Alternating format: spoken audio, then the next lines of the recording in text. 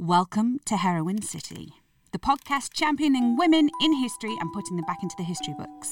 I'm Lindsay, and today we will be talking about Northern women. With us in Heroine City today, we have Kate Fox, a stand-up poet, broadcaster, facilitator, writer and neurodiversity advocate. She is the author of Where There's Muck, There's Bras, True Stories of the North of England's Women. She's a regular contributor to Radio 3's spoken word cabaret, The Verb, has made 2 comedy series for Radio 4, been poet in residence for the Glastonbury Festival and the Great North Run, and completed a PhD in stand-up performance and marginalised identities. Welcome to Heroine City, Kate Fox. Shouldn't we say Dr. Kate Fox, though? Well, yes, no one does, and I've sort of forgotten. And weirdly, the only people who do and properly insist on it, and this is almost a rule, mechanics in garages. Like, if I ever ring and I'm asked for my title and I hesitate and then I overshare and go, well, it's not really Mrs. and anyway I'm divorced and actually technically it's a doctor, but not a useful doctor, just one in stand-up. And only mechanics will not quail and will in fact go, you earned a PhD. You are doctor. So yes, we could say doctor. I think it's actually appropriate to what we're about to talk about. It's self-deprecating and you should say doctor. But I love that you've just perfectly illustrated one of the traits, I think, that we're going to talk about in Northern women. Should we explain to everyone where you are as well? Because I think that's quite exciting. Yes. Well, I'm in Whitley. I'm near the sea. I have the sea at the bottom of my road. So I'm 10 miles from Newcastle upon Tyne, and I'm in my little flat, which has been a brilliant haven during the last 3 years of strangeness and is now a good place to write and to have written about Northern women. Quite right. So this is your lockdown project, wasn't it? To write this wonderful book that I've just read, Where There's Muck, There's Bras. And it's the true stories of amazing women of the North. Now, obviously, I was drawn to that title, but we need to clear up straight away. As someone who is a Midlander, I often get called a Northern, and I'm quite happy about it. And I'll take that accolade. I'm quite often down south, and that's what I get grouped in as, and I'm quite proud of that. But ultimately, I always say, well, it depends where you're from. If you're from up north, I'm a Southerner, so it gets very complicated for me being in the middle. Could you please, for everyone, define what a Northern woman is? Okay, and I think you have proved brilliantly, Lindsay, how Northerners is a relative state, isn't it? So when Christopher Eccleston's Doctor said in the first episode of the first series of the new Doctor Who, lots of planets have a north, he was being very wise. I personally, I'm going to be quite unusually directive now. I would not class you, Lindsay, as a Northerner, clearly by your geography and by your accent, which I really love hearing, actually, a Leicestershire accent. You are a Midlander. But relative to the people who tend to define these things and believe that everything and everybody outside a kind of narrow band in London and the southeast, the folk with power, culturally, they would define anything geographically north as the north. People would ask, what is the definition? Partly, it's a state of mind. Partly, traditionally, it's the traditional 7 counties of the north. I would say the debatable lands, for me, are, Sheffield, yes, that is the north. That's, South Yorkshire. But Mansfield, Chesterfield. Oh, we're right on the edge there, aren't we? We're at the top, Peaks. Nottinghamshire.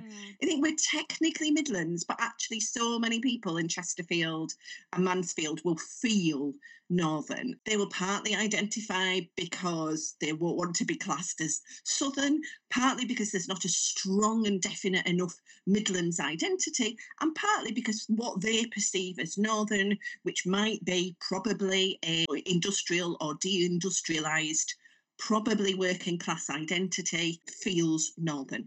But there's another complicating factor. I would get a lot of people coming up to me when I toured Where There's Muck, There's Bras as a show, and they would be so apologetic.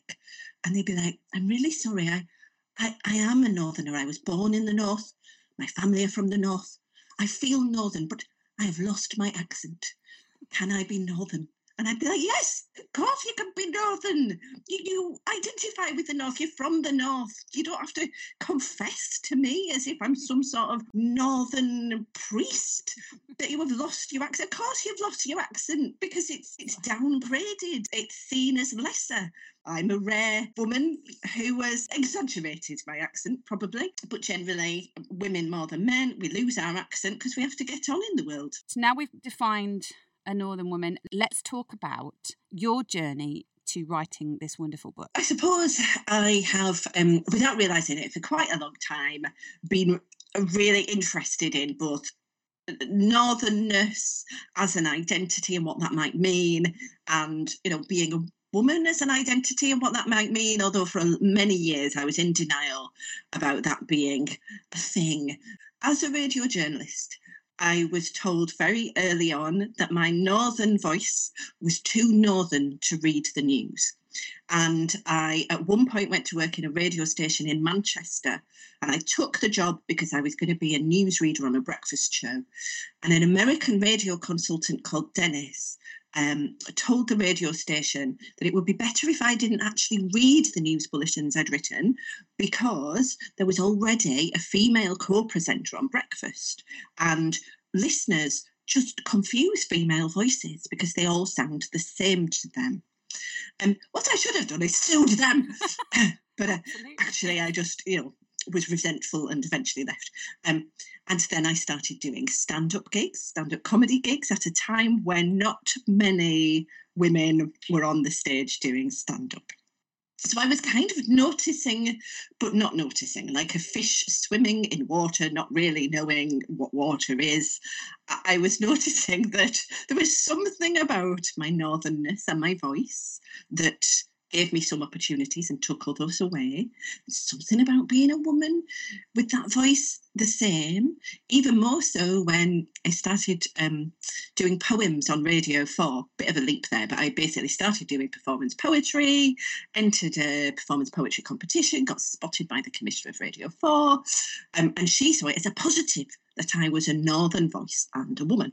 So I was like, okay, this is a thing. This part of my identity embedded in my voice is a thing. Surely everyone else has noticed this. No, people didn't seem to talk about it. People didn't really note, as far as I could see, the lack of maybe Northern female representation in certain contexts. It seemed perfectly natural that, for example, we would have, of course you wouldn't have a newsreader nationally with a Northern accent. Not until Steph McGovern from Teesside, who got criticised for her accent. And eventually, to cut a long story short, I got the chance to do a PhD at the University of Leeds. I'd always wanted to do one, never thought I would get funding or time, but I went along to an open day and I spoke to this lecturer in performance, and they were looking for performers to do research on their own performance. And I was like, well, it seems to be quite relevant to me that I'm Northern and a woman, and I'm interested in speaking to other performers, particularly comics, stand-up comics. I'd been involved in mentoring Sarah Millican, the comedian, and I could see that she was treated in certain ways and reviewed in certain ways. And then basically I did this PhD and then realised, hurrah, it's not just a chip on my shoulder. I wasn't imagining it. Northern women are, for various reasons to do with class and gender and representation, seen in a particular way. So once I'd finished the PhD, there was a great exhibition of the North in the Northeast in 2018. The then Chancellor of the Exchequer, George Osborne, decided he was going to bring culture to the North. We obviously didn't have any. And I suspected correctly, as it turned out, that lots of their focus would be on Northern men, and they would be really open to a suggestion of a show about Northern women. I hadn't planned to do as much research and to talk as much about lists of women. Ideally would have just put my PhD on the stage, but obviously nobody would have come and seen it. I mean, the average audience at the Edinburgh Festival is 7. I think the average readership for a PhD is probably 3. So this combination would not have been good, but maybe a show about the many and diverse Northern women that have ever existed might capture people's imaginations, and it feels like it did. Very much so. How did you narrow it down? I'm sure that there are plenty of people that you wanted to put in but couldn't. What made you pick the ones that you picked? Oh, it was the hardest bit. It felt like the book could have been twice as long. Criteria was sort of notable, whatever that means. I mean, what does that even mean? Notable, and then I picked particular fields, so sport and writing and the stage and politics and the more nebulous category of thought leaders and activists. And I didn't want to write too much about women who'd already been written about a lot. Although Emmeline Pankhurst is a very notable Northerner, I actually write more in the book about one of the Pankhurst sisters, Adela Pankhurst, who got banished to Australia. Or the Brontes. It was important to write about the Brontes, but actually I don't go into great depth about them. I end up talking a bit more about the writer, for example, Margaret Cavendish, who is a bit underknown, but actually wrote the first science fiction novel that had ever been written by a woman. I wanted to write about some contemporary women. It's not just history, but maybe about contemporary women who might be in danger of being forgotten in the future. And then that's a bit nebulous because, for example, the politician Mo Mowlam, only 20 years ago, she was the secretary for Northern Ireland. She was a really popular politician. You know, people were really upset when she got cancer and died far too young. But at the same time, only 20 years later, she's being left out of articles about the Good Friday Agreement. So people can be forgotten quickly. A broad selection, but it's not every Northern woman who ever lived. And a little part of me wishes it was, but that would be too long. Well, it's a series. Just keep churning them out. Keep chucking them out there. I did notice at certain chapters at the end, it's and this person. You know, it's kind of Yes. you're like, oh God, I'm going to put that one in, and I feel the same way about what we're doing here with Heroine City. But the beauty is, I don't put an end point on it, and it's really interesting what you're saying about doing this for future generations, because although there are women now that we think no one's going to forget that person, they're well documented, it's everywhere, there's pictures everywhere, it happens. And we had an example, Pamela Coleman Smith, our second episode podcast woman, who was super well known in her day and prolific in her work as an illustrator, but she just went by the wayside and then stopped being talked about and then just drifted off. And now you can find her, and once you find her, you're quite surprised that we don't all know her name. And that's why we're doing what we're doing here. And then Margaret Cavendish again connects to Bess, because she's Bess of Hardwicke's granddaughter-in-law. So really? Yeah. I did. Wow. Okay, that's interesting. yeah, Makes a note. Okay, yeah. she was the dynasty that started all of that line, and there's lots of different dukedoms that kind of span off from her, and she's there. She married into that line, the Cavendishes. Okay, and I love that because that feels like there would be this really interesting set of other connections that could then be made, and that's part of the joy and excitement, isn't it, of uncovering these. It's almost like secret histories that shouldn't really be secret histories. That puts us into the next question. You felt a couple of times as you're researching, there were local names that you felt like, had you known about them as a kid growing up, they would have made a difference to you. And Bess is someone I found late in the same way. So I was inspired, but I was also annoyed. If I'd have known about this self-made squire's daughter who'd done all these things and then ended up where she did, that would have been really fascinating to me. I totally understood when you said about Phyllis Bentley, was it? And then the politician? Margaret Wintringham, one of the earliest entrants into the House of Commons from Silsden, very near where I grew up, but certainly was never mentioned in our school at all and could have been a real role model for particularly us girls. Do you think that's shifting? Do you think that's something that this is all helping with? I mean, yeah, it's definitely shifting. I think 2018 was a big shift when there was a lot of celebrating of the centenary of some women getting the vote and this emphasis on, how can we celebrate women in our towns? Money was made available, which I suppose is always important. It was around the same time as Me Too. So yes, there is a shift. Not as far as we need it to be, I suppose. Like, was it just something that flared up temporarily and then we'll go back to? I suppose not, but we're still so much further off equal representation than I would ever have expected that we would be at this point. I want to go to the first spirit of the book, Kata Mantua, because we again mention her. She comes up in our Boudica podcast as the person that we don't know about. We know about Boudica, and then we kind of talked about different ways that Boudica was, her narrative's been used by different people throughout history. Now, Kata Mantua, who was arguably more successful, she has not been talked about in the same way, and she has a fascinating story in herself. And why isn't that taught at schools? Why isn't that not a name that we know in the same vein as Boudica? So let's talk about her, because didn't you say that you felt like her spirit followed you around? Is her spirit here? Is she with us? Yes, I think she is with us in a sense, because she, more than any of the other women in the book, is almost a mythical figure, because she's so far back in time and so determinedly forgotten. Yeah, she lived at the same time as Boudica, but because she sort of cooperated with the Romans instead of raising an army against them, and actually she was the queen of the Brigantes tribe for nearly 40 years in her own right, and kept her people safe in an area of the country, going from the top of the Wash up to kind of where Hadrian's Wall is now, maybe. And it's possible that her centre of operations was in Catterick in North Yorkshire, and there are still excavations to be done there. Yeah, she wasn't a consort, she ruled in her own right, but the history of her was written by the Romans. Well, she wasn't a Roman, she was a Celtic tribal queen, so the Romans were not necessarily writing about her with admiration, and there almost is no other history. But of course Boudica was written about. Why?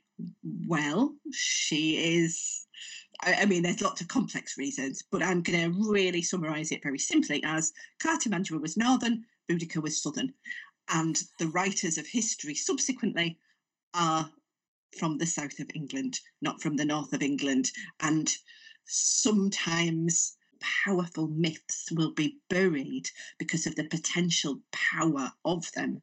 I honestly feel like if the Kata Mantua myth was revived, that would also symbolise and signal a revival of a recognition of a northern English pride and identity that is repressed. It's definitely repressed. So I'm so glad I am part of a circle of writers beginning to remember and recognise her. So who knows what that'll dig up, because she was a powerful being. I've never thought about the north-south part of that. We could get into that for a whole nother podcast, or maybe we'll do a Kata Mantua podcast, which would delight me intensely. But for now, just to clarify, her spirit is here. It's all around us. Yeah, and in fact, it's particularly here because on Wednesday, it's Imbolc, St. Bridget's Day, and the Brigantes identified Kata Mantua with Bridget, the goddess of fire and smithing and prophecy and sorcery and poetry. So if there's ever a day to remember Kata Mantua, in a weird way, that is how I knew that the archetype of Kata Mantua is accessible, because she was in her time a symbolic figure, and we still have that symbolism alive and accessible to us now. We just don't always use it to recognise what's been lost in the sense and representation of particular places where it's relevant. And we are going to put a post out about St. Bridget. Yes, we're going to discuss that and why there were connections and why perhaps she was perceived in her time as someone powerful and spiritual and connecting all these different tribes. For that reason, there was a lot to do with where that came from. Before we actually go into talking more about some more of those women, I'm going to ask about the thread when you're talking about all these women. All I see is connection passed down, threads going through, and actually you talk about it. Their way of doing what they do, deciding to do it because they realise they're perhaps better than the next person or better than the boys, putting all their time and effort into this thing that they do, and then after they've had that moment in the spotlight, making it easier for the people coming up behind them. That seemed to be the pattern, and you mentioned it, that it's a pattern. Why do you think that is? Yeah, I'm glad you spotted that, and I did feel it maybe particularly in the sports chapter. I think you've got a double whammy. I'm not going to say that northern women are more likely to do this, But if you have got people living in communities where there is a sense of solidarity and togetherness, so that will still tend to be working class communities more often, then that solidarity means you're more conscious of, this isn't just for me, this is for everybody, and this is for who's coming after me. There's not as strong a sense of the individualism. And lots of the sportswomen were massively supported by the communities that they came from and were celebrated by them. So I'm thinking of Dorothy Hyman, for example, a sprinter from the 1950s, who has the Dorothy Hyman Stadium named after her near Barnsley. So she's not a national figure, but she is still recognised and supported locally, and went on to become a swimming coach. I think politicians, not all of them, but many of them in politicians, recognised how hard a journey they had and wanted to make it easier for those coming after them, basically. So I think that's the why. And yeah, probably is a bit enhanced in Northern women. It's one of those tropes that you'd be proud of. And I think that's something that potentially feels like in areas now in the modern world can lack. Absolutely. Where there's a narrative of individual success, I did it by myself because I'm exceptional. Any of those narratives that privilege the sense of just me on my own because I was so flipping brilliant, not only are they even more damaging, I think, for the people who end up very lonely at the top of a mountain with their achievements going, oh, I did this. Oh, no one's around me now. It feels a bit rubbish.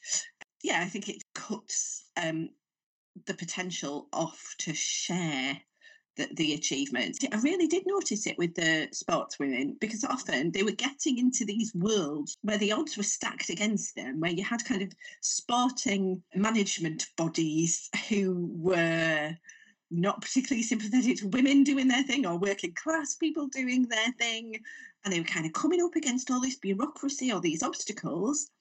And so even more, it was important to have a community to be part of, to go back to. Again, thinking of politicians, really. Mo Mowlam having her constituency in Redcar in the northeast. Ellen Wilkinson, before her, a Labour politician who was tipped as a future leader of the Labour Party by the 1950s. And she was kind of known as our Ellen in Jarrow. What a relief that must have been, after being in a hostile atmosphere of the House of Commons, but coming back to your town, not her hometown, she was from Manchester, but coming back to Jarrow and being our Ellen. Something really powerful. And the Brontes, just to, I suppose, the most famous writerly example, they would go off to London, Charlotte particularly, to kind of sell their books, talk to publishers, and she liked being out and about and being part of society.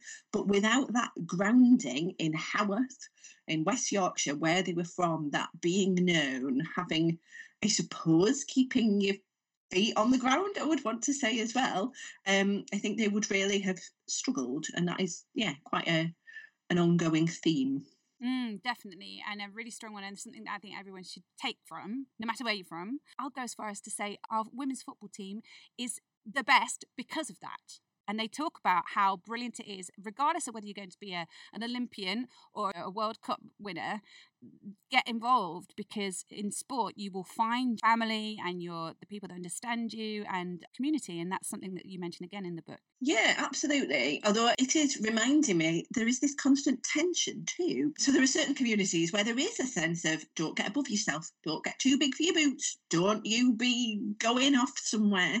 So actually, I really loved it when there were the stories of women being supported by those communities and not held back by that sense of, I can't break away. And I suppose I have to be realistic and say a lot of the exceptional women who maybe never got to shine in the way they could have shone, maybe didn't, because they were not. There's something about a really elusive balance between being the you who you are and doing your individual thing and being part of a community. I mean, that's like a very human dilemma and tension, isn't it? But really, there's something in that too, I think. But I think you're right. Those women, that confidence was instilled in them one way or another, whether they figured it out themselves or whether it was their family upbringing. When they had that, they were able to see the benefits of having that kind of strong identity and grounding, and then going off into the world and having that as something that they could come back to. I think that's when it really works. But you're right. I'm thinking of the swimmer. Is it Hilda James? That there were a couple of times where I kind of got a lump in my throat, and I wouldn't have even realised this, but it was the sports people. I think because obviously there's such a window, and if you miss it, it's gone. Talk us a little bit about Hilda James, because I think she's fascinating. I loved Hilda James, and a lot of people identified with and were moved by her story. I would have loved more stories like hers, but hers were the hardest to find because she's a could have been, but she was a was. A was been. That's not even a thing. She was a was. She did. She's a did. No, I don't know. Anyway. She's a did. Yes, she's a doer. Basically, she was a swimmer from Liverpool. She set loads of world records. She was known as the English Comet. She went to America in the early 1920s when swimming was a demonstration sport, and she was kind of welcomed by the American team and went round with them. And Johnny Weissmuller, who went on to play Tarzan but was also an Olympic swimmer, sort of kissed her at one particular ball event in New York.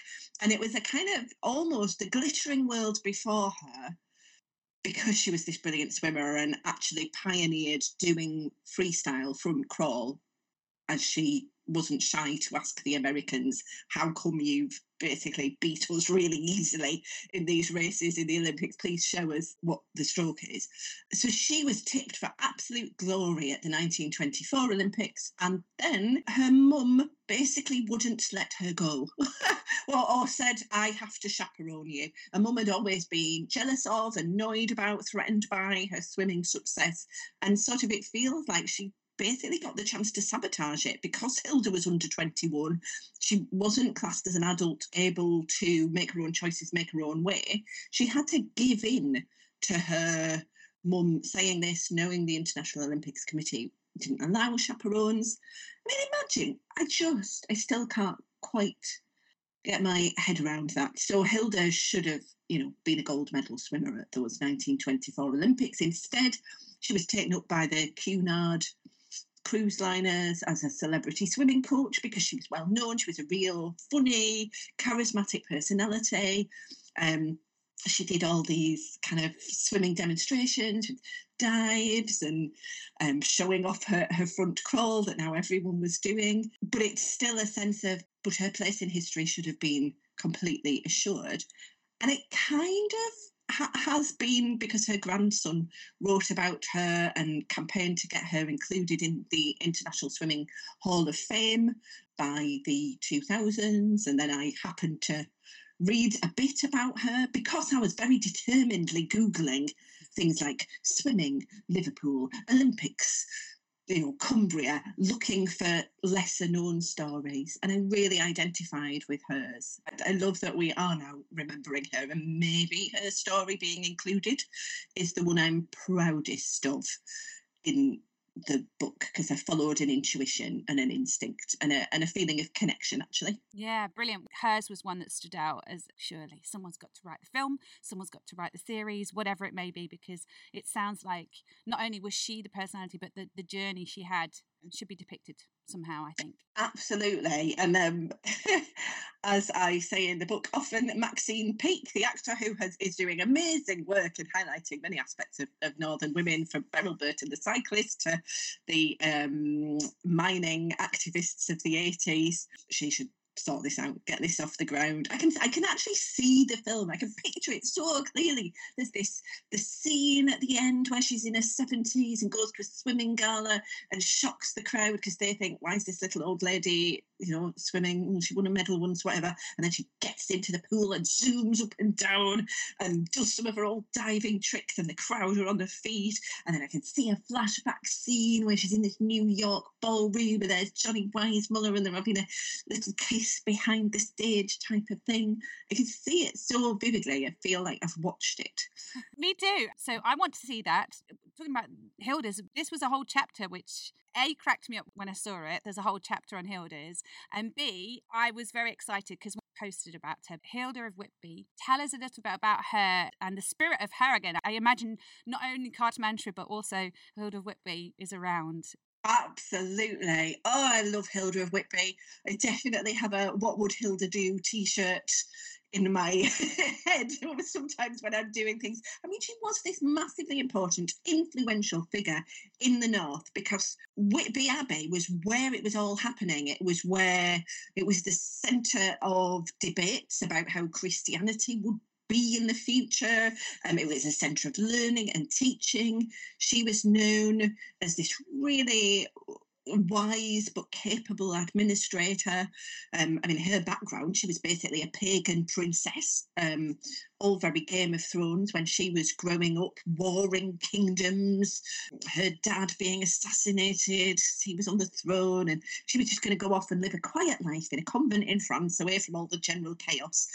But then she was asked by her, I suppose, spiritual mentors, St. Aidan and St. Cuthbert, well, St. Aidan particularly, to come and run these abbeys, which were mixed abbeys, men and women together. I think we have this sense that history is linear and, women were always repressed and then they got a bit freer. But no, at that time, Hilda was one of several women running religious and cultural communities, having a real impact. She discovered Caedmon, the first English poet who was a cowherd in their community, and she heard him making up these songs, kind of biblical songs, and she was like, hang on, Caedmon, hang on, this would be a good way to spread the positive Christian message. It must have been a really hard gig for her, I think, to kind of come up against the heads of Roman Catholicism, Celtic Christians. You got St. Wilfrid, who sounds like a really villainous bishop in the northeast, and she's tactfully getting them all together to kind of try and work out a path forward through Celtic and Roman Christianity. I admire her hugely, and I'm very sad that when you go into the gift shop at Whitby Abbey, you see wall-to-wall bats, because Dracula was set in Whitby.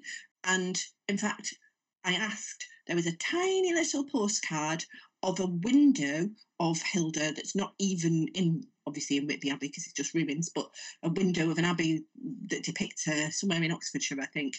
And that was all they had of her. And I was like, what? You've got this amazing female figure, again, who could be so inspiring because she's this teacher, this administrator, this strategist, and you're not celebrating her. What's going on? 100%. She's a fantastic person to drill down on and bring out again, because that's the thing again, she was so well known and so pivotal.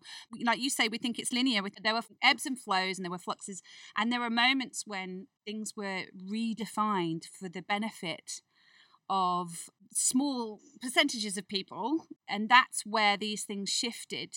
Illustrates very well why those roles have been downplayed in recent history. And I say recent history, I'm still talking hundreds of years, but that's what we need to unpick, and that's what we need to shine a light on, because I think the narrative has suited certain people and not others, and we need to rearrange that and show all its multifacets. And these women are brilliant examples of how it wasn't that women weren't listened to. At different times they were absolutely listened to and absolutely held their own and absolutely were respected by everyone. And I think that's fantastic that she brought everyone together. It's another commonality between Cartimantua and herself, extreme diplomats, brilliant at seeing all things multifaceted all at once, all the moving parts, knows exactly how to behave in different situations with different people, but in order to bring them together and inspire them to come together. And I think that's fantastic. You've just put that so beautifully, and I can't help thinking, so because you were asking, is the spirit of Cartimantua with us today? And it's kind of important, isn't it, that we see figures like Cartimantua and Hilda of Whitby as still in some sense living, not necessarily in a mystical sense, but although I'm quite happy to go down that route myself, but for mainstream consumption, still living in the sense of, look, these are the roles that are potentially open to us as women. We're somehow not seeing them all being fulfilled, actually. Why might that be? Why is the conception of a northern woman still more likely to be Hilda Ogden from Coronation Street. And the reason for my Hilda's chapter, apart from that I love that Hilda means to battle or struggle on, I felt like these archetypes or stereotypes of northernness, and they are all applicable. But I think mostly if you say northern woman, people are far more likely to see Hilda Ogden, a matriarchal, I suppose, a caricature of working class womanhood, which is a really important archetype, very important to our history and who we are now. But they're less likely to also see Hilda of Whitby. Now, it's quite hard for us as a society to hold multiple conflicting images at once, but I really wanted with the Hilda's chapter, which also includes Hilda James, who we talked about, the swimmer, and Hilda Baker, who was a music hall comedian who was a precursor to Victoria Wood, who in turn was a precursor to, say, Sarah Millican. Let's hold them all in our heads. They're all northern women. They're all women. They're all humans. Absolutely. And that's something that you're talking about, the spirituality. When we feel like something's wrong, it's because it's in our DNA that we did all these things as women, as northern women, if you identify as a northern woman. These are women that are in our DNA as well as in the materiality of this United Kingdom. It's there. You can physically see these things. You will be in constructs that they were part of creating when it comes to, if it is religion, if it is a day that you celebrate, if it's a bank holiday that everyone understands, whatever it might be, they're in the fabric of everything we do. And whether we recognize it or not, they're still there. So it's just looking back and going, oh God, that makes so much sense. And I think that's what happens when you read the book as well as do the research that we're both doing. You just go, yes, of course that makes sense, and things, they click in a way that I think it's not that we're redefining anything, we're just going back to what makes sense. Like the way you go back to Margaret Cavendish and the idea of coming up with a place that your sanctuary, this made up world that you can escape to, and then you connect that to the Brontes, and that's something that Virginia Woolf talked about at Room of One's Own. I mean, it's all connected, and Christine de Pizan did it back in the day. She wrote about women who you could look up to and be inspired by, and they're all there in history. And that was her point, is that these women in the past have done this, and she did that in the 1400s. Bess of Hardwick did it with her tapestries up at Hardwick Hall that still exists. You keep talking about what would Hilda of Whitby do. We talk about the fact that Bess felt like, what would Cleopatra do? In the episode, we talk about her granddaughters getting that from Bess, having Cleopatra on her walls in the tapestries. And during the Civil War, someone asked them, how did you manage? And they said, we practiced Cleopatra in captivity. That's what they did. I love that. And that is so relevant to something I'm thinking about at the moment. I'm currently being very Buddhist, and I'm very fascinated by how in a particular strand of Tantric Buddhism, you become a particular female Buddhist deity, and you do it in various creative visualization. So to say we practiced Cleopatra sounds exactly that. I became Cartimandra, I became Hilda of Whitby, and just because you're northern, you don't have to become another. As proved, you can become an Egyptian woman, but there's something about reaching beyond where you yourself are in some sense, but maybe in a way where you can identify with whatever it is you're reaching beyond. It's just, I want to say it's just a psychological process of extreme inner transformation. That's all it is. Oh, minor detail, and yet everything. It is everything in the world that we've got currently, where we are wanting multifaceted hero. We are wanting to know the warts and all. I think it's very important, where we're going, well, hold on a minute, these people that have been this, and this stereotypically are also this, and this, which is fine. But also within that, using the kind of quote unquote normal aspects of that person doing something extraordinary as part of what you admire in them. So it's in the same way that we are now capable, I hope, as we evolve, to see that there's no point putting people on pedestals, because at the end of the day, they're human beings and they're multifaceted, and they're going to have done things that aren't great, because that's all of us, we all do. And then there have been moments of amazing genius or amazing, inspiring, whatever it may be. But that's all part of this. That's all part of, looking at things from a 360 perspective instead of two-dimensional characters based on one idea of what we should be. And I think that's what your book does too, isn't it? Absolutely. And I tread a line constantly in the book between reinforcing every stereotype of northernness, going from the true grit and the resilience to the down to earthness, and I kind of celebrate that, and also wanting to overturn those stereotypes and go, yeah, northern women can also be middle class, can also go off and live in America, like Frances Burnett Hodgson, who is seen more as American, but actually she's from Lancashire, or Leonora Carrington, the surrealist artist, whose kind of Lancashire roots are often not recognised. We can be these and at the end of the day, a bit of me wants to go, yeah, there's something specific about us northern women. It comes from the soil. It's like, no, it doesn't really. It's partly cultural, I think, and partly a bit of an accident of birth, isn't it, really? Yeah, I think just the fact that you've kind of shown all these women and what they're all capable of. I mean, a classic one that I loved that I didn't know about before was the Hole's headscarf revolutionaries. That those women who just decided at that moment, they were like, right, that's it, enough. And it just took that moment of absolute clear clarity to say, right, I've had enough of this.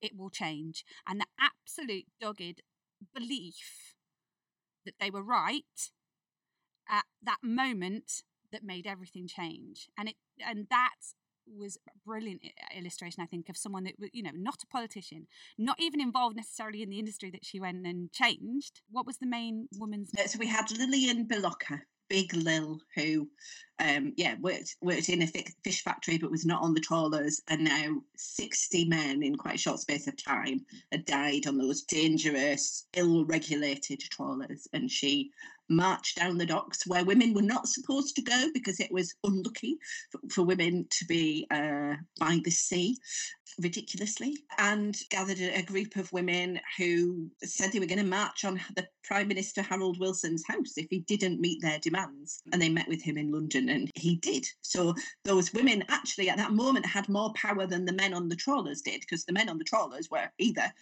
on the trawlers or not wanting to get sacked. And it was the women who changed things and said, enough is enough. But Lillian basically was kind of lost her job. And really, it would be lovely to think that she spent the rest of her life in Hull with trawlermen saying, oh, well done, Lil, thank you. Oh, amazing. And women going, oh, what a heroine, you're great. But as ever with these things, often it can take a while for recognition to happen. That recognition, I think, came really with the Hull City of Culture celebrations in 2017. There's now a big mural of her. Maxine Peake, of course, did a play about her, and she is recognised, and those other women who joined are recognised for their activism. But at the same time, yeah, it's not easy to put your head up above the parapet, is it? No, we should probably mention that it got radio systems fitted in the boats. That's what they managed to do? That was one of the problems, yeah. I think the women had a list of something like 20 demands, and one of them had said to the politicians they eventually met, we're not leaving till we get them. And actually, they got them all. Mo Mowlam, you talk about the power of women and harnessing the women of the communities and making sure that they're on board with things, because they are pivotal if you want to get something done. So, yeah. I wanted to mention Bessie Braddock and Ken Dodd on that train down from Liverpool Lime Street. That gave me such a tickle, pun intended. Oh, can you imagine the conversations they're going to have on the way? And he's going off to do whatever he's doing down south, and then she's going off to the House of Commons. And there's not a lot in that. But they're both doing the same job, basically, are they not? In a strange sort of way, because Bessie Braddock was this battling Bessie Braddock, a politician of the 50s, 60s, 70s from Liverpool. She's there in the House of Commons. She's got this, it's real, but it's a persona. She's everybody's granny. She's the classic northern matriarch, but who will happily fire an air pistol into the ceiling of the House of Commons, much to the annoyance of the Speaker, who calls her out of order. And she says, well, you've got to be out of order to get anything done round here. And the air pistols were because she was trying to do something about kids on the streets in Liverpool not having anything to do and turning to crime. Yeah, and in a sense, Ken Dodd, famously a comedian who would do hours and hours long shows, and reduce audiences to helpless laughter. His power resided in his tickling stick. He was a classic, a jester figure. Fools of the medieval times would run around with these phallic symbols. And I just love the poetry of the fact that in Liverpool Lime Street Station, we have a statue of Ken Dodd with his tickling stick and Bessie Braddock holding an egg, because she is remembered in the fact that whenever you see a lion mark on a British egg, it was Bessie Braddock who's campaigning, put it there. There's something about the ultimate northern femininity, the egg, and the ultimate northern masculinity in the tickling stick. And of course, other depictions of northern femininity and masculinity are available, but they were particular Liverpudlian versions, both powerful in their way, not obvious power maybe, but very strong people. And then the other one, I think she needs her own film. What a legend. Tell me about Lily Parr. Oh, absolutely. And I love that at the moment the National Football Museum in Manchester does have an exhibition on her. And Claire Balding has written about her. Surely a film is very near. A footballer, basically, she was part of a factory munitions team that was put together after the First World War. She's this charismatic figure. Her manager said, she's not just the best female left footer, she's the best left footer in the world. She scored literally hundreds of goals for this factory team. And the factory team, it wasn't just an amateur team. I mean, they played other women's teams all across the country, and eventually they, like Hilda James, went to America and did demonstration sports. Basically, First World War, all the blokes are off at war. What should we watch for entertainment? All the blokes have gone, we'll watch women footballers. Brilliant. And actually the game became really popular. Lily's team that she led, often while smoking a woodbine, literally playing while smoking a woodbine. She's 6'2". She lives openly with a fellow nurse, a woman called Mary. Very unusual at that time for women to be able to be openly gay. Yeah, they get crowds of 53,000 when they play the Everton ladies team. But then in 1920, the FA, the Football Association, says, actually, the men have come back. You're all banned from men's grounds because football is not a game for ladies, obviously. And so the team continued, and Lily was part of it for many years, but no longer with the status that they had managed to have. So it's only now that we've got England's Lionesses having regained some of that ground, finally. But yeah, Lily was a towering figure in all sorts of ways. And again, like Hilda James, she was really funny. But then charisma, in order to do what you do, command attention, have the confidence, it's all about a perfect storm in a human being, isn't it? And I think that's one of those factors. Yeah, absolutely. And again, maybe a northernness allows this perhaps a bit more. There's, being larger than life. And that was rarely allowed. Women, shrink yourselves, know your place. But actually, they were able to break out of those barriers, have a showmanship, a show personship. Oh, it's so embedded in the language, isn't it? A show personship that was also really powerful. So they were big. They were able to be big. Lily Parr was big. She was a big personality and a big talent and very inspiring. Definitely a film should be. Definitely. And I think that's all part of it. Like you said, she was openly gay, living with her partner. She was 6'2". She was to kick her left foot the way it's all part of that. It's her deciding at whatever age she was, maybe she had a role model that she saw and went, yeah, that's me. I can see that happened within that human being. And she would have had to have been funny because of the flack she would have had to have taken. And it's all part of that as well, isn't it? Developing the ability to deflect when someone, I'm talking about football, right? But the ability to deflect when someone was trying to put you in your box. And she's like, no, that's not going to happen. And if you could be funny, you can do a lot with that. You can deflect it. You can win people over. You can lead. It's a very useful tool, as you would know. I'll tell you what that's making me wonder. Because again, it's a northern stereotype that on the one hand, I resist the idea that northerners are more funny than other people. But I think there is something in humour as a tool, humour as a strategy. It's making me wonder. And I love this thought. And I am sad that we'll never know. I wonder if Hilda of Whitby was funny. I wonder if Carty Mantua was funny. And as I say, we're never going to know, are we? Because Tacitus, the Roman historian, is not going to go, brackets, by the way, Carty Mantua, she was hilarious. And Hilda of Whitby's rarely written about. I would absolutely love if humour was a strategy that they also had and used. It's really hard to bring back out of history the fact that somebody made people laugh unless they were a comedian and unless the contemporary audiences said they were really funny. Yeah, charisma is a funny one. You have to find it between the lines. You can see it when you go, well, hold on a minute, that's a bit odd. Why did that happen when this person was like this all the way along? And it's because someone's come in who's obviously got absolute charisma up the wazoo and just totally charmed the pants off of this person, quite literally in some cases. And you're like, oh, what happened there? This normally very centered, clever person has just made a decision, and you're like, that's got to be it. It's the unknown factor that you can't quite put your finger on, is that human beings had the ability to charm people, and you've got to think that. I think, bringing the whole of the Brigantes together in a way that no one else did, and then Lily's being able to sustain that career for as long as she did. I think it's all there, and you've got to do it between the lines. So yes, it is conjecture, but I cannot imagine that that's not part of the package. And I love that you talk about Tacitus, and Tacitus, who was not funny. No.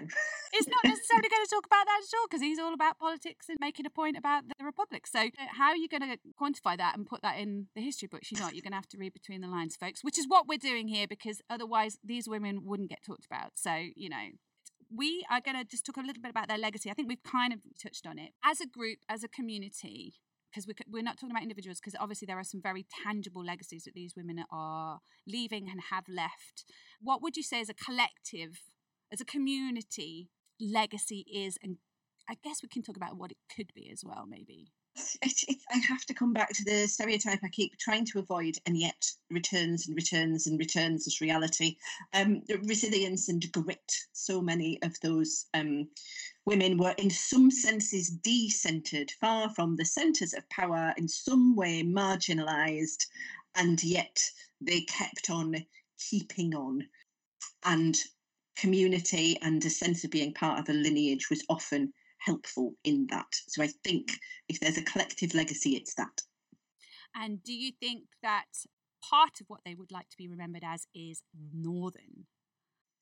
I can only say, because we have to go back to the multiplicity, some of them, yes. A lot of them, because I think Northernness is this, as we've said, it's a strong identity. It's an identity that often people who feel they are Northern, they're proud of it, they want to uphold it, they're aware that maybe they have to advocate it a bit or speak up for it, or it's opposed to some other national values, for example. So yes, a lot of them, I think. Many, but then Northernness, well, we could go down a whole other rabbit hole. A lot of them would probably be more likely to speak up for the particular town or city or region that they came from. So Bessie Braddock, I'm sure, would more likely say, I'm a Liverpudlian. And I can't, I was going to say, but I can't, ridiculously. Yorkshire wasn't even a thing. Hilda of Whitby, if Yorkshire had been a thing in those days, but it wasn't, would have said, I'm a Yorkshire woman, maybe. So we didn't even have the concept of Northernness then. Helen Sharman, the astronaut from Sheffield, probably would say, I'm a Yorkshire woman.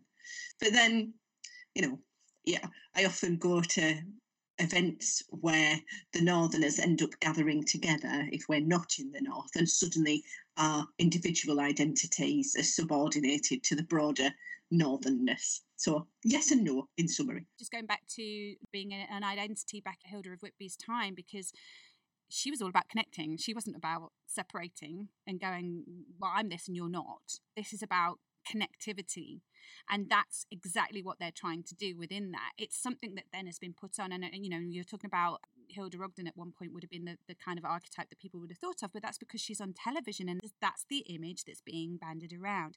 So it's about the 20th century, isn't it? And what happened in the 20th century to define this Northerners. And it's about the 60s, and it's about the Northern dramas, the kitchen sink dramas. But it's about that image that was devised around a time when those images were going around the world by TV, film and everything else, and music, and they were ingrained. And that's where we're coming out the other end of now, isn't it? And now there's plenty of space for all these different facets within that term, while still keeping some of that togetherness that people identify with when they are in a room with someone else from their area, even if they do within that have another identity that divides them again. So I think we should always point out connectivity, because I think it's important, and community, because that's, like we said earlier, super important. So yeah, you even mentioned it, I think, in the Stage and Screen chapter, where you say about the women that changed ideas about who and what the North and Northern women could be and can be in the future, which is, is interesting, because that's, again, what you're putting out into the world. Stage and Screen was the chapter about that. You have anything to say about that? It's making me having hashtag Northerners so white in my head at the moment. It's really important to me that the idea of a future Northerner is not necessarily a white woman. Fluid would be good, and that felt very important for me. It was hard to do that earlier in the book and say the identity of woman is more diverse than we seem to have thought for a very long time. But it was important to talk about, for example, April Ashley, who was basically one of the first trans activists. She was from Liverpool and really had to speak up at a time where it was very difficult to speak up. It was important to talk about Ngozi Onwurah, who is basically the sister of Chi Onwurah, Newcastle Central MP. Basically, Ngozi is the first Black British female film director to have directed a sci-fi film. So in my head, there's this line between her and Margaret Cavendish. And I don't, this would be a criticism of the book. The bit where it kind of fulfills all the stereotypes of northernness, it's still a bit irresistible to look at white northern women with northern accents. That's not what the future looks like at all. The future is Lubina Himid, who is the artist who has been at the University of Central Lancashire for years, doing amazing Turner Prize winning work and getting a Turner Prize in her 60s. Actually, Kati Manjua, Hilda of Whitby, I don't know, I suspect Kati Manjua was really interestingly gender fluid. But again, massive speculation, isn't it? And only by the questions that we're putting out there in this modern world, because I think that, they just didn't have names on things. They didn't need to put people in boxes in the same way. It just wasn't there. Whereas now we have to go, hold on a minute, you're this or you're that or you're... And I think that's part of... We've got to evolve out of that again, or back to where it's not about labels, it's just about human beings. But then... you're questioning that because this whole book is about identity and people finding an identity. I understand that, and also within their struggle wanting to go, I'm doing this for this reason. I get it. And again, it's a human instinct to want to go, who am I? I am this. It's that perennial paradox. Yes, it'd be great to move beyond labels to just human beings, but then labels are often a means by which we can speak up for our rights and our identities. So it's kind of both. I've got the quote in my head, where there is power, there is resistance. And actually, a lot of the stories of the Northern women in the book, they were fighting against some form of power and they were resisting it in some way. And I would say maybe that, more than anything, thinking about it, is the collective legacy of Northern women, if there is one. Some sort of resistance, some sort of outside the box being. I'm just reading Cosy Fanny Tooty, the, I want to say, almost Hull underground avant-garde electronic musician / artist. Her book Resistors, and she's talking about pockets of resistance happen, and if you are part of those, even if you're not making a massive change, you are slightly shifting the dial on what is possible. And that is the case for so many of the Northern women across the categories, be it politics, be it writing, be it sport, be it activism, slightly shifting the dial from usually not the centre of things. Yeah, and within that, Nadine Shah talking about, older voices in music, and I come from a pop music background, so yes, please, Northern or not, just us older women in music and being seen to still be relevant and able and creative and as someone who writes music and sings and can't ever imagine not doing that. That was lovely to hear and see in the book. Are there any favourite depictions that exist now that we should go and look up, film, TV, stage-wise? And we've mentioned Maxine Peake, and she's probably in all of them. But and you talked about obviously the obvious ones, Gentleman Jackson, about Anne Lister. Is there anything else? I'm thinking of things that don't any longer exist, and that's frustrating, isn't it? So things come and they're ephemeral. So Caroline Bird, the poet, wrote a play, Ellen, about Ellen Wilkinson, one of the first Labour politicians, the kind of early Mo Mowlam of her day, at Northern Stage. I hope that is revived and tours. Yeah, all Maxine Peake's work, basically, but a lot of it is plays, so you can't necessarily re-find it. Sally Wainwright's work. I do keep Carol Morley is bringing out a film about a Sunderland artist called Audrey Amos, and the film is called something like Pirate Typist Something King, because it's what Audrey described herself as on her CV at one point, and that just sounds amazing and a brilliant example of someone who's been lost.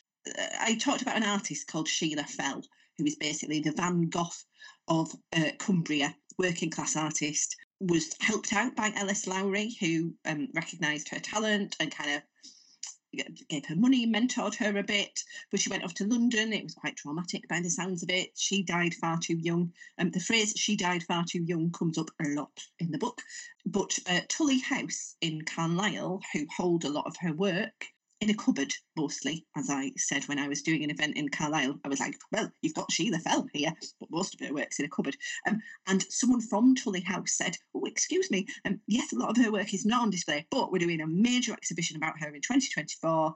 Would you like to talk about doing something about or with her life? Sort of thing. So that is where I am going. And I think Sheila Fell is a bit equivalent to Andrea Dunbar, Bradford playwright, who's written about by Adele Stripe recently. And the book is called Blackteeth Brilliant Smile. Yeah. Oh, that is so poignant and powerful. And Andrea Dunbar, there's a documentary about her too. It's one of the most powerfully poignant documentaries that I have ever seen in my life. Look that up. There's lots of stuff out there. There's these bubblings and murmurings, and there's probably more than I know. This is not quite the moment, but I think in 3 or 4 years, when some of this work comes through, we will see a lot more Northern women biographical works. Ivy Benson and her old girl band as well. That needs to be a film or a show or a series. Wouldn't that be an amazing? You can just see, because they were a dance band. So you'd have these amazing scenes where these young women who have been plucked from kind of coalfield areas, who've played in mining bands, and suddenly they're in these big bands, and Ivy Benson herself is this big band leader at a time when that was very definitely, and still is, a man thing. Very good point. That'd be amazing, actually. Light-hearted question to round off with. Superheroes, if there were, I mean, all of them in some ways I'm sure would be in your multiverse, but if there was a Northern Woman multiverse, and there were one or two that you could pick out, what would their superpower be? I suppose, well, basically, Kati Manjua, isn't she able to? We've talked about this. I think she's able to travel through all space and time, basically.